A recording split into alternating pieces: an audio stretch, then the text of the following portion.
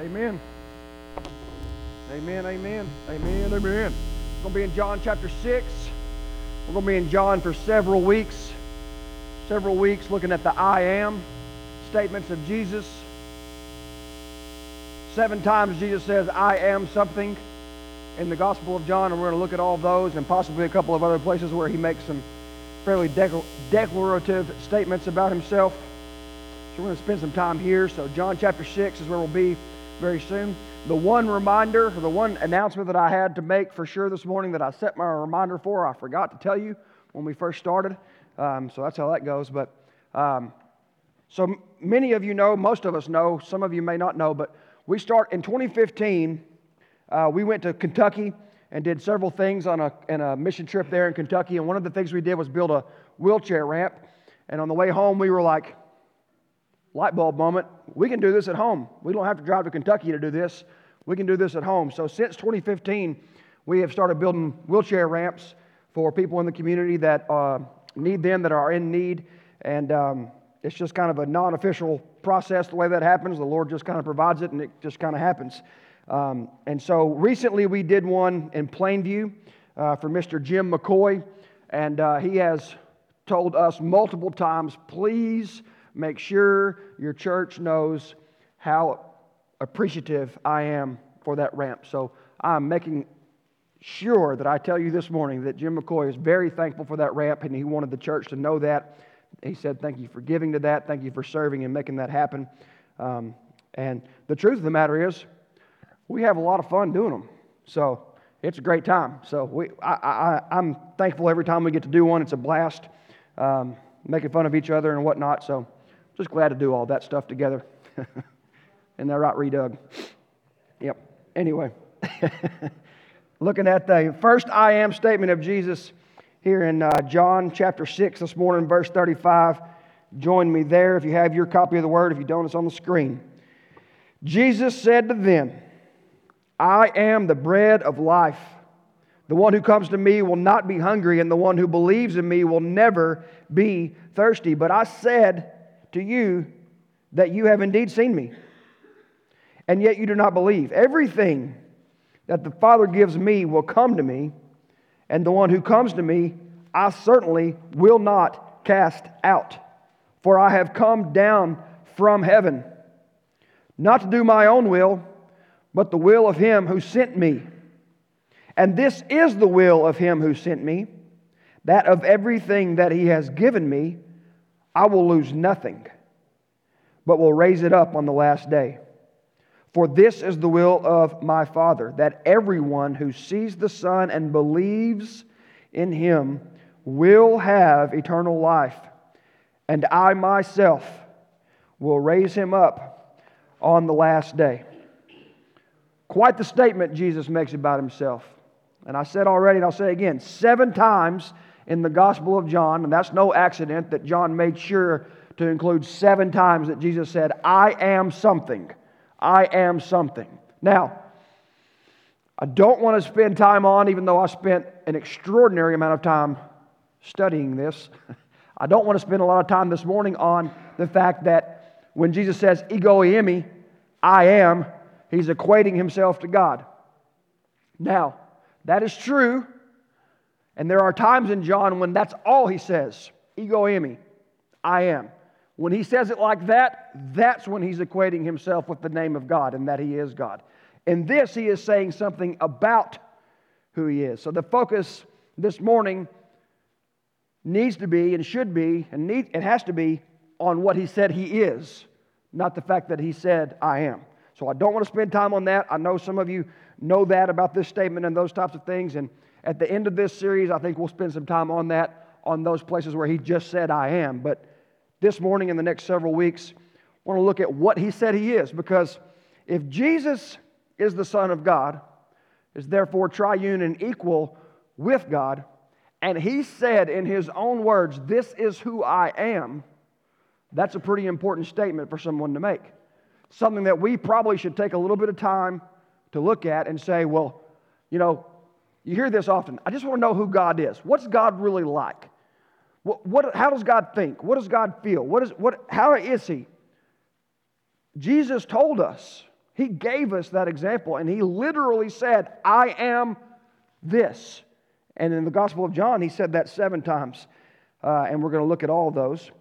But as we look at this morning, context is always key. Context is crucial. Where are we in the journey of Jesus this morning when He says, I'm the bread of life? Well, it's no coincidence that Jesus is making this statement about Himself because of what has just taken place. If you back up a little bit in John's Gospel, Jesus has recently, just within a couple of days, fed the 5,000. 5,000 people show up. 5,000 men show up, not including women and children. So most scholars say probably more like 20,000 people. Jesus feeds 20,000 people out in the country with nothing but 5 loaves of bread and 2 fish. It's an amazing miracle. I mean, an absolutely mind-blowing miracle. It's so crazy that we just gloss over how crazy it is. We gloss over how amazing it is that Jesus, I've heard that story so many times in my life. It's like, yeah, Jesus took the 2 fish and the 5 bread and He fed 20,000 people and had 12 baskets left over. Like, no big deal. You know, because I've seen that done before. Never. You know, I saw a lot of kids get fed last night at After Prom, but, all the food was there. We didn't multiply it there. That would have been cool if we could have done that. Jesus fed about 20,000 people, 5,000 men.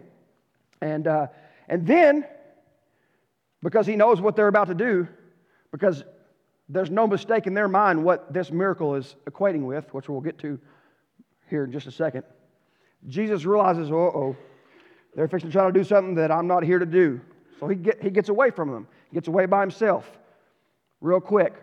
And then His disciples don't know where He is, and they get in a boat and they go to the other side of the sea. They're on one side of the Sea of Galilee, and they're going to go back to the other side of the Sea of Galilee, where they spent a lot of time at Capernaum.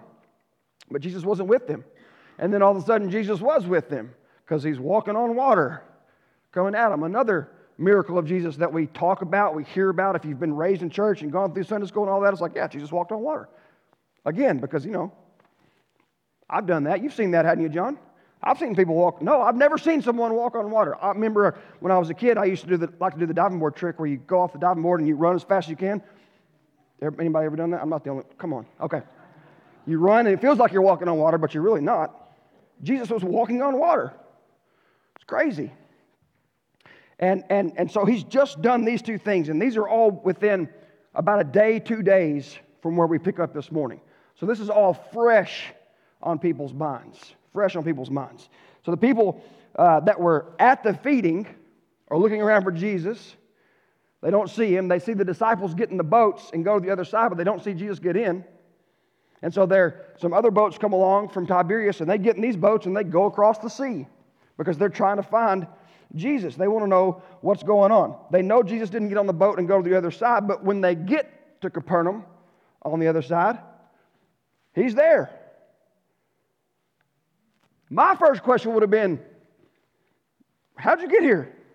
Not the first thing they ask, but that's what would have been what I would have asked. And they ask, Rabbi, when did you get here? I wouldn't have asked when. I would have said how. Did you fly? Are you Superman? I don't know. So that's where we're at. Feeds the 5,000, walks on water. They say, how'd you get here? Or when did you get here? Excuse me. And then Jesus answered them, I assure you. It always blows my mind how He answers stuff. You were looking for me, not because you saw the signs, but because you ate the loaves and were filled. Jesus says, you guys got in those boats and you came across this sea looking for me because you want some goodies. You got some goodies back there and you want some more goodies. You want some more stuff. You don't want me.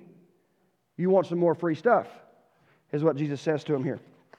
And then in verse 27, continuing, don't work for the food that perishes, but for the food that lasts for eternal life. Remember, He's just fed them with bread and fish. This is all fresh in their mind. Don't work for food that perishes, but food that lasts for eternal life, which the Son of Man will give you. His favorite moniker of Himself, Son of Man. Because God the Father has set His seal of approval on Him, Him being Himself, Him being Jesus, Him being the Son of Man. He says, hey, here you guys get in a boat and come across the sea to find me because You want more bread. You're hungry again, which I can certainly identify with. But Jesus says, stop wasting your life toiling about for only the physical. Do what it takes to be nourished spiritually, is what Jesus is telling them. And it goes right over the top of their heads. They completely miss it. And I love our completed canon having superiority filling selves when we see stuff like that in Scripture and we're like, those dummies, how do they not get it?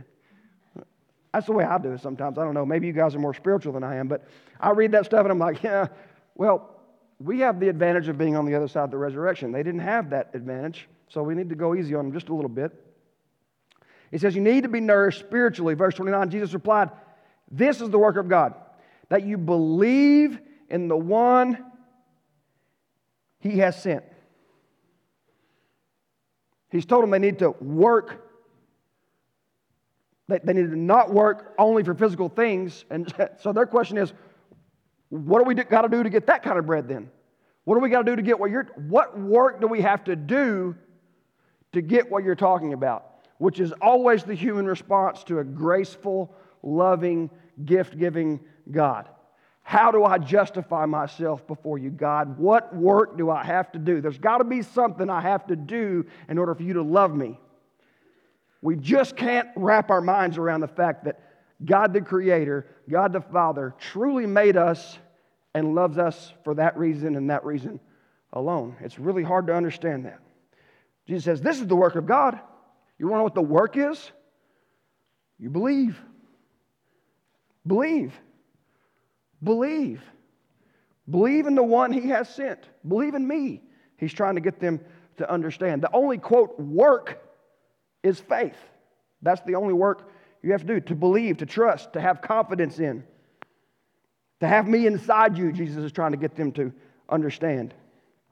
So then verse 30, they say, well, what sign then are you going to do so that we may believe you? Think about the context of what has just taken place. Within a day of what Jesus has just done. So what are you going to do before? Like, do a little trick, dude, and then maybe we'll believe in you. They say, oh, our fathers ate manna in the wilderness, just as it is written, He gave them bread from heaven to eat. That's in verse 30 and verse 31. They want a sign. They're like, all right, you want us to believe?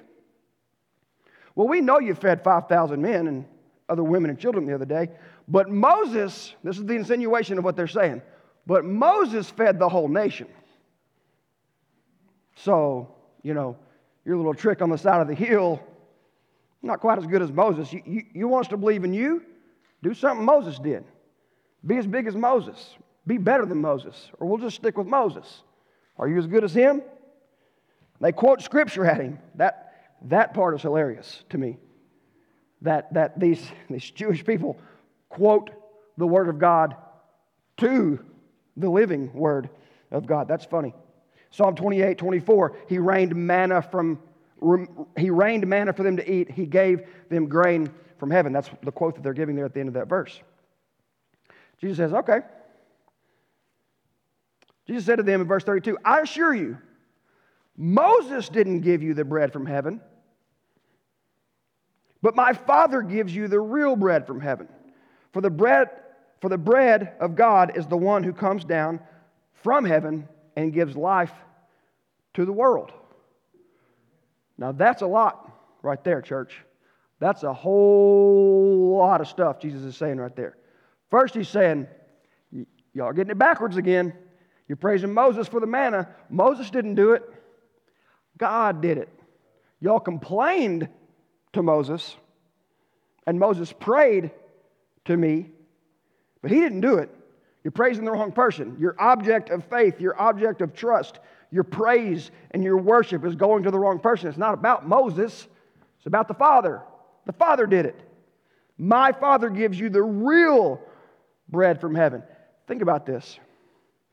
About 1,400 years, 1,500 years before Jesus is when all that's taking place with Moses and the Israelites and leaving Egypt and wandering around and all that stuff. About 1,500 years.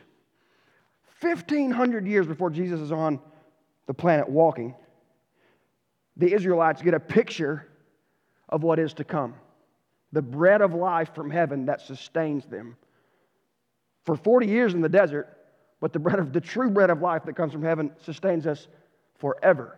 It blows my mind how interconnected the Word of God is. It blows my mind sometimes.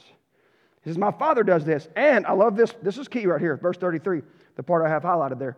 For the bread of God is the one who comes down from heaven and gives life to the Jews. Is that what it says? Gives life to the Israel?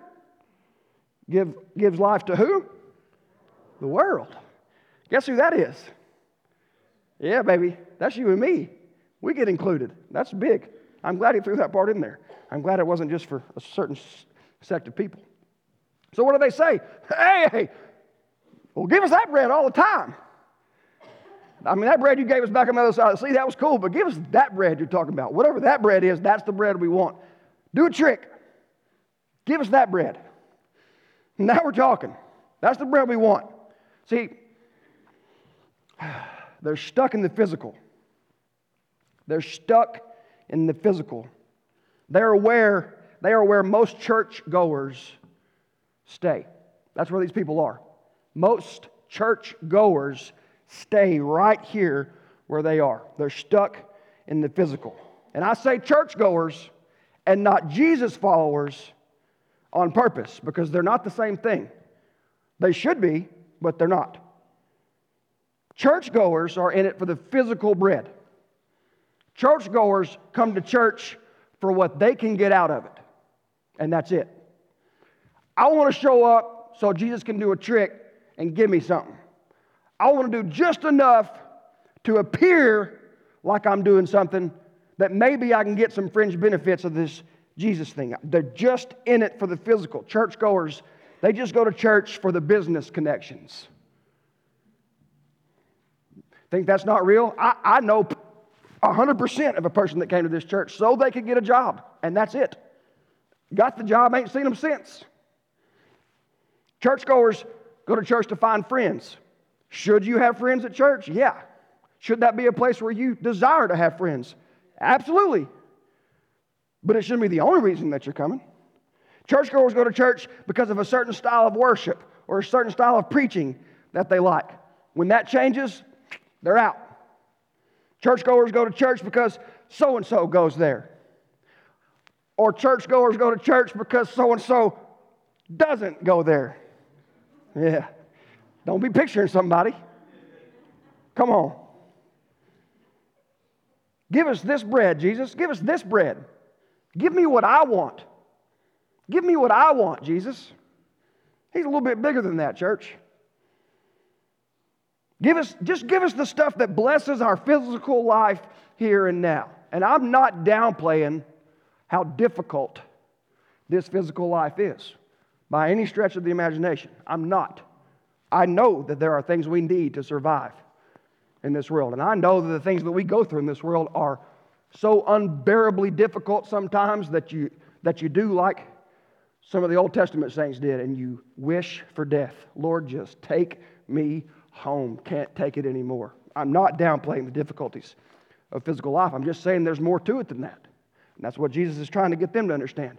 So that is what has led up to where we picked up today in verse 35. I am the bread of life. Jesus, give us that stuff. Give me that trick. Give me that. Give me that present. Give me that thing. Give me that bread. He says, I am that bread. Dummy. Okay, that's not in there. That's not in the Greek either.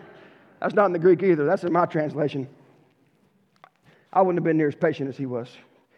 Y'all better be glad I'm not Jesus. I'm telling you right now. It'd be different. It'd be worse, but it'd be different. I am the bread of life, he says. No one who comes to me will ever be hungry. No one who believes in me will ever be thirsty again. Two things that we deal with on a daily basis. Hunger and thirst. We're always in physical need of those things. And Jesus is saying that if you take me in spiritually, I'll fix that desire that you actually need fulfilled. The one that will actually satisfy you. forever. Sounds cool. Sounds good to me. It says, come and believe. This is your work. But it's not a work. Let me be clear about that. This is your work. In other words, there isn't any work on your part to receive this. Only open your mouth to receive the bread that He's passing out. I will satisfy your longing. Let me go down into your insides. Take me into the heart of who you are. Trust me is what Jesus is trying to get them to understand. And it's the same thing He's still trying to get us to understand. Take me into the core of who you are. Take me past right here. And take me past right here.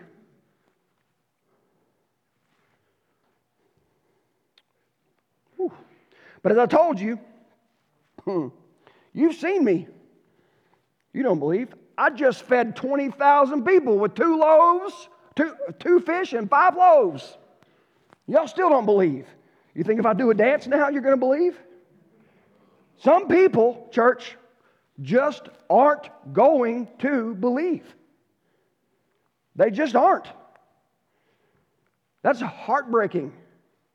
That is a tough reality. But some people just do not want Jesus. They just don't. It's a shame. I don't want to live without Him. I can't imagine it anymore. I just can't. I can't. Verse 37, everyone the Father gives me will come to me, and the one who comes to me I will never cast out. Now, that's good news right there now. That's good news. Because I don't know about you, but I'm pretty sure we got some knuckleheads up in here with a capital K. And the number one knucklehead being standing right here. Never.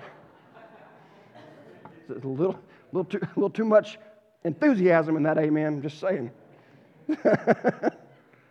He says, hey, not everybody's going to come. Not everybody's going to believe. But those who do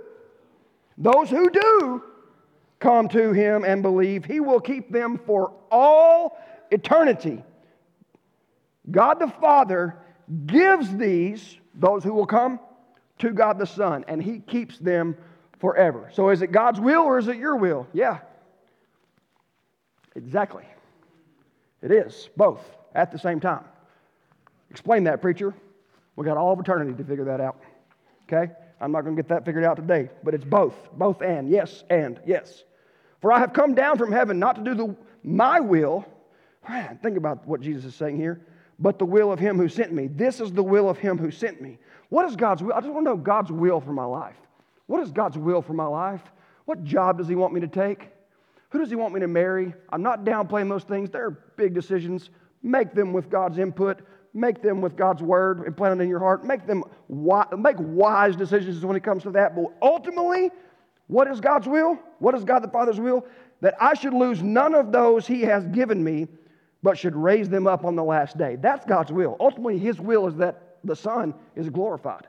Ultimately, His will is that His people that He has called, that He has wooed to Him, that He has drawn to them, that He keeps them forever, that He expresses His glory and His majesty and His power forever through those who He has brought to them that come and believe that He really is this good, that really is who God is. Regardless of physical circumstance, God really is this good, that He has given them to me, that I will not lose them, and even though they die, yet shall they live. That's God's will. The Father's will is for the Son to keep those He gives to Him. He will keep them all and raise them up to glory on the last day.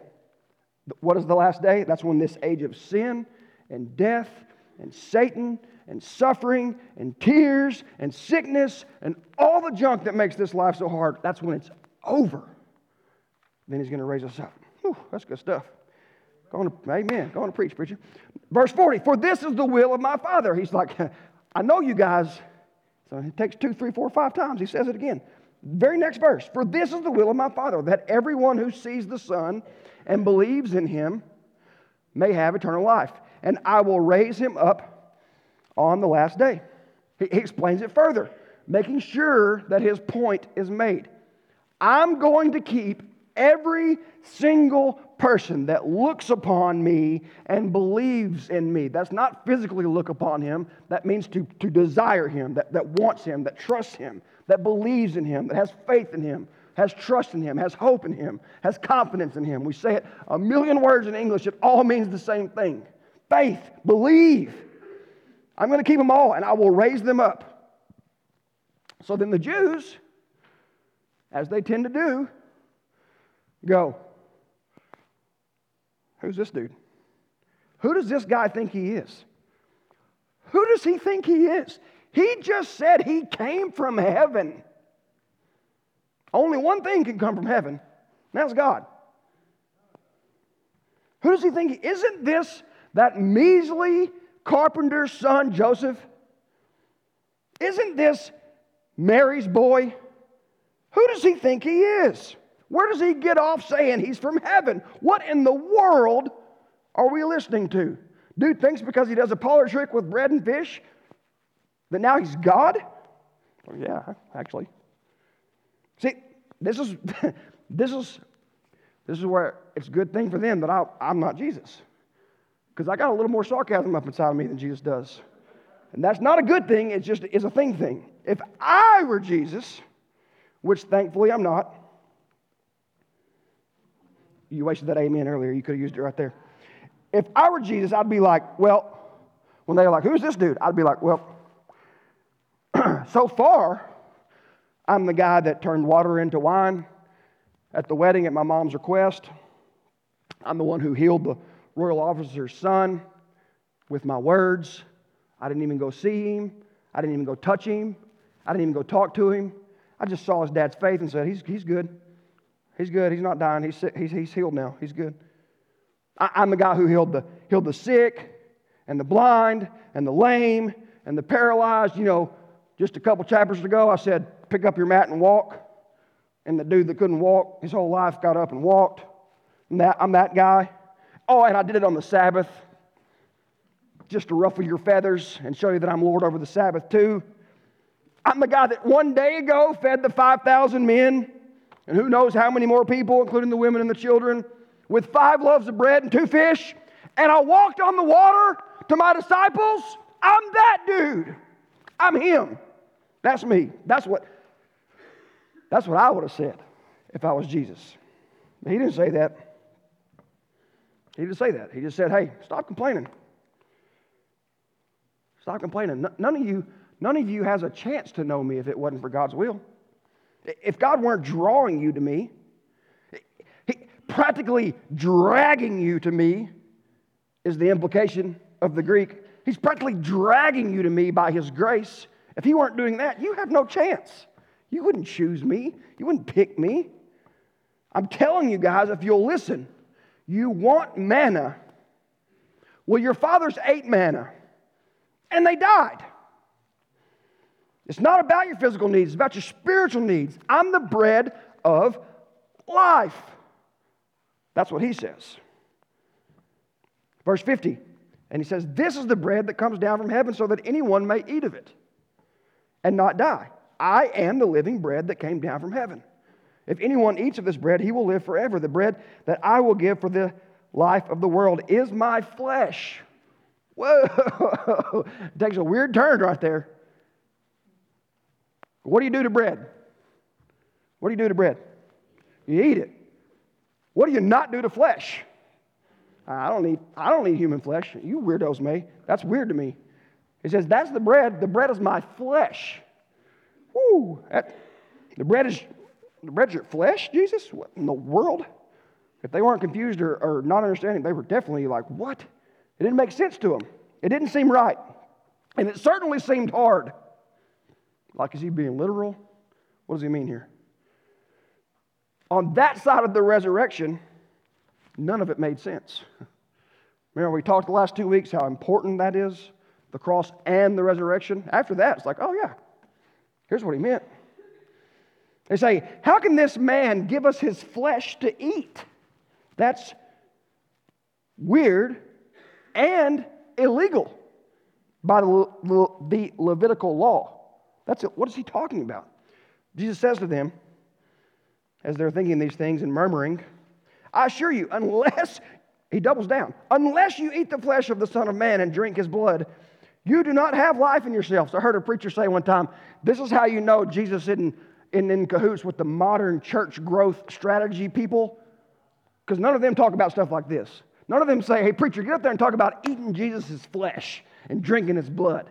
It's like, no, tickle their ears and tell them stuff that makes them feel good about themselves. That's how you can grow a church that doesn't do anything worth the flip. Oh, sorry.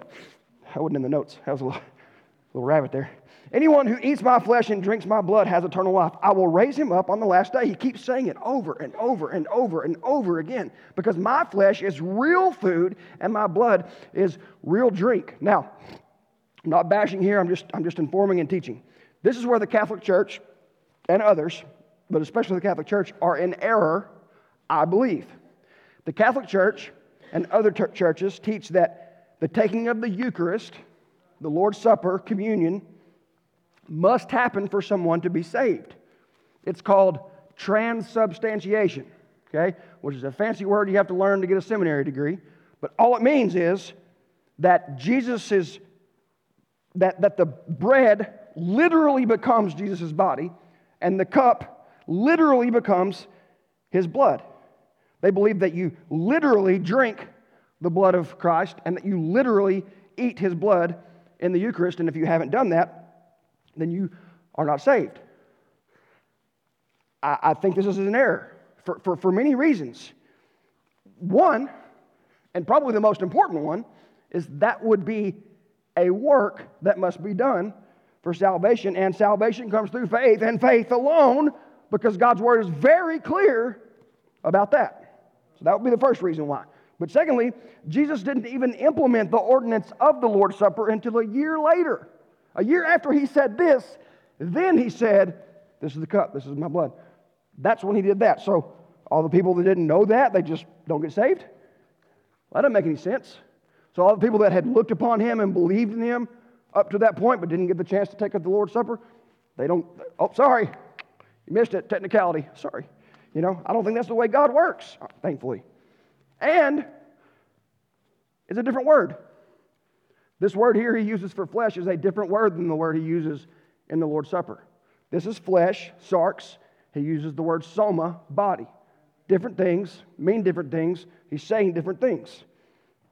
So, this is obviously, and I'll say obviously because we're on this side of the cross and the resurrection, this is obviously Jesus saying that his sacrificial death is the substitutionary atonement for the sins of the world. A doctrine that many of us know well, believe, proclaim, and is settled on. But it's not something that is settled for the world, unfortunately. He says, and unless you come and hear and see and believe and take this truth that I died for you and rose again, unless you take this truth down inside of you, believe it deep in who you are, trust this. Unless you do that, then you do not have life in him. But if this is your faith, then you have eternal life, because he is the bread of life. And that's what he means by that statement. It's a huge statement. He is the substance. He is the gift, the necessity to defeat sin and give the gift of eternal life. The question for today is, what are you going to do with Jesus' words about himself? What are you individually going to do with Jesus' words about himself? Are you going to believe and therefore live eternally for him? Or are you going to say what many said on that day? When Jesus made these comments on that day, what did many of them say? It's too hard. Who can do this? Who can be persecuted for Jesus' name? Who can go through the things that you have to go through in this life? It's too hard. Can't do it. It's too hard. From that moment on, a bunch of people that said they were disciples, they popped smoke. They were out. Too hard. Can't do it, can't do it, can't do it. Nope. Sorry, Jesus, I only wanted to be a churchgoer. Sorry, man. I'm just here for the fringe benefits. I didn't actually want to have to give up anything. I didn't actually want to have to deny myself. No. No, no. The world tells me I can have whatever I want. The world tells me I can be whatever I want, that I can believe whatever I want, that I can think whatever I want, that I can say whatever I want is true. The world tells me that, not to deny myself, the world tells me it's me, me, and me. I love me some me. So, I'm not real big on this stuff, Jesus. I mean, I just wanted to show up and have a little Jesus on the side. Hear this. A little Jesus on the side is zero Jesus on the inside. And that's the only place it matters. You can fake it all you want. You ain't fooling the God of heaven and earth. You ain't doing it. You either believe and trust in Him and are willing to die for that truth, but more importantly, willing to live for that truth, or you don't. So, if you're here this morning and you never have placed your faith in the living bread, today would be the great day to do that, right here in just a minute. For those of us that have, we'll remind you of this truth and we're done. Back to verse 39. This is the will of Him who sent me, that I should lose none of those He has given me, but should raise them up on the last day. Do not forget this truth, church. Do not forget this truth.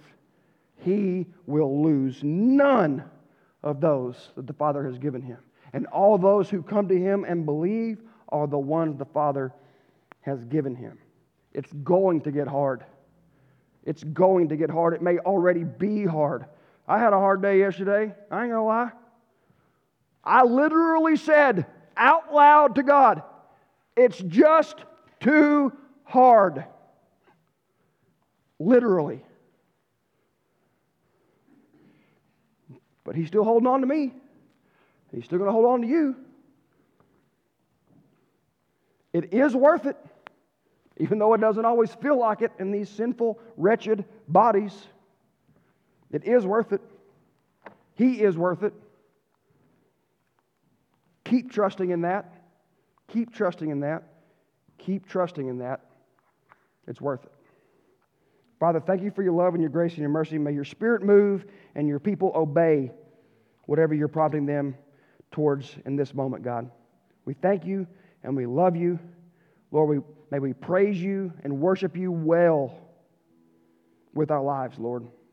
Thank You that You do not lose any one of us that has been given to You, God. Thank You for that truth. May we rest in that today. Pray it all in Jesus' name. Amen.